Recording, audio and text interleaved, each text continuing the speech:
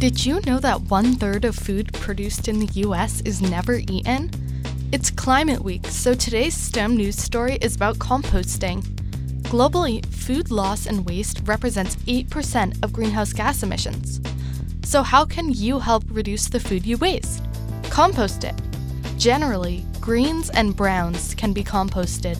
This means fruits, vegetables, eggshells, fresh plants and leaves, coffee grounds, newspaper, sawdust, hay, straw, twigs, and sticks.